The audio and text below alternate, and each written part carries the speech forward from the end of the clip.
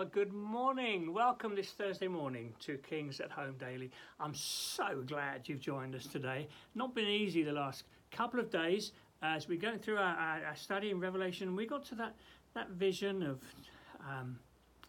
world society and all its ungodliness, the judgment of world society. We saw in this vision, chapter 17, 18, Satan's a great deceiver, and just as the Lord Jesus has his Zion, Jerusalem, his city and his bride, Satan has the prostitute and the Babylon, worldly society without God, worldly culture that has no place, that is in opposition to the Lord, and we saw how that would be destroyed, and we ended up with that. There's not just the banquet of the Lamb, but yesterday we finished up with that feasting on the slain of the ungodly. It wasn't a great picture to end up with, but it just shows us the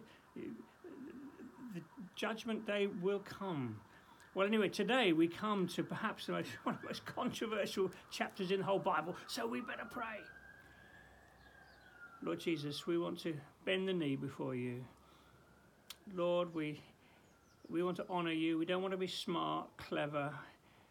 We want to honour you and give you all the glory. And we want our hearts to be encouraged this morning. So come and help us, I pray. In Jesus' name. Amen. Okay, so we're in chapter 20. And you've probably heard of millennialism. 1,000 years. Well, this is where it all comes from. It's the only place in the Bible where it's mentioned. So let me read on. I believe this is the beginning of another vision, giving us insight into another aspect of what's going on in the world before the first coming and the second coming. But let me read. And I saw an angel coming down out of heaven and having the key to the abyss and holding in his hand a great chain. He seized the dragon, that ancient snake who is the devil or Satan, bound him for 1,000 years. He threw him into the abyss and locked and sealed it over him to keep him from deceiving the nations any more until the 1,000 years were ended. After that, he must be set free for a short time. I saw thrones on which were seated those who had been given authority to judge, and I saw the souls of those who had been beheaded because of their testimony about Jesus and because of the word of God. They had not worshipped the beast or its image. They had not received its mark on their forehead and hands. They came to life, and they reigned with Christ for 1,000 years. The rest of the dead did not come to life until the 1,000 years were ended. This is the first resurrection. Blessed and holy are those who share in the first resurrection. The second death has no power over them, but they will be priests of God and of Christ, and they will reign with him for 1,000 years. Oh, okay, well, let's go for it. So what's it saying here? An angel comes, gets hold of Satan, and binds him for 1,000 years. And after that 1,000 years, he's to be set free for a short while. Now, there's three different views on what this might mean. Okay. Pre-millennialists believe that Jesus comes before the millennium, pre-millennium. So pre-millennialists believe that Jesus comes in great glory, Satan is bound for 1,000 years, but then after 1,000 years he's got to be let out to go and cause havoc again before the ultimate end. That's pre-millennialism. Okay, so why I'm not a pre-millennialist, because everywhere else in the Bible, it tells me that when Jesus comes again, it is decisive and final. And so if you read Matthew 24, something like Matthew 24, let's quickly go to Matthew 24. Jesus talking about the end. Where is Matthew 24? I thought I put a bookmark in it, but I obviously didn't. Okay, here we go. If anyone tells you, there he is, out in the desert, don't go out there or here. Or here he's in the inner rooms, don't believe it. For as lightning comes from the east, visible in the west, so will be the coming of the Son of Man. And it goes on, immediately after the distress of those days, the sun will be darkened, the moon will not give its light, stars will fall from the sky, then will appear the sign of the Son of Man in heaven. All the people in the earth will mourn. They see the Son of Man coming on the clouds of heaven with power and great glory. And it goes on to speak about gathering from the elect, the chosen, the people of God.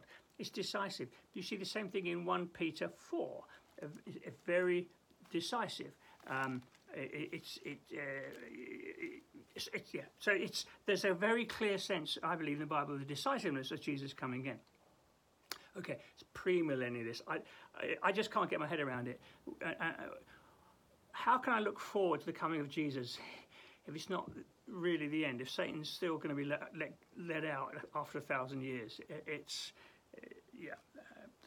can't. So I'm not a premillennialist.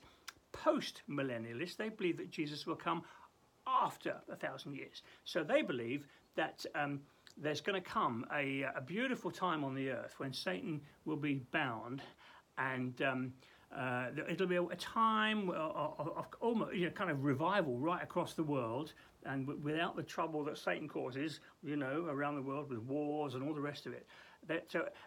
So post-millennialists are waiting for a glorious time on the earth before Jesus comes. Now, I'm not a post-millennialist. Why? Because I don't see that in the Bible. The Bible seems to tell me that in this world we will have trouble, and the whole tenor of the New Testament is for us to be strong and faithful and resist the evil one and so on. Whilst there will be times of revival, nevertheless, the light will get brighter, but also the darkness will get darker, if that makes any sense. So I'm not a post-millennialist either. So what am I? Well, I'm what is usually called an a-millennialist.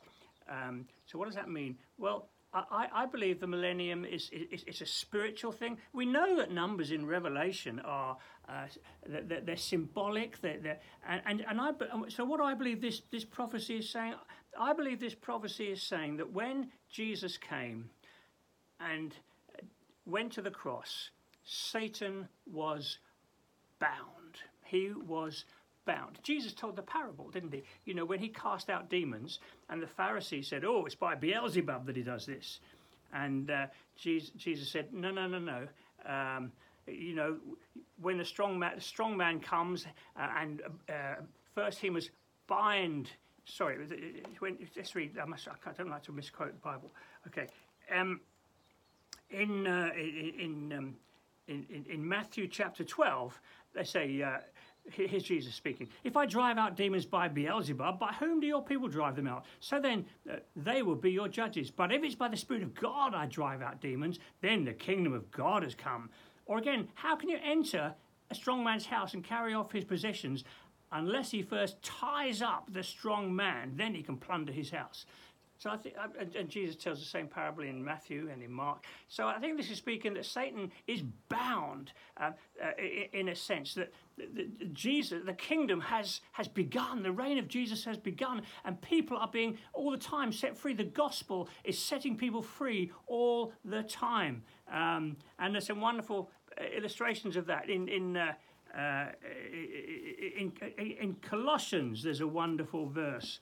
Let's see if I can find it. I'm doing a lot of jumping around and my time's whizzing on, isn't it? In Colossians, here we go, Colossians 2. "When you were dead in your sins and your uncircumcision of your heart, of your flesh, God made you alive with Christ. He forgave all our sins, having cancelled the debt against us.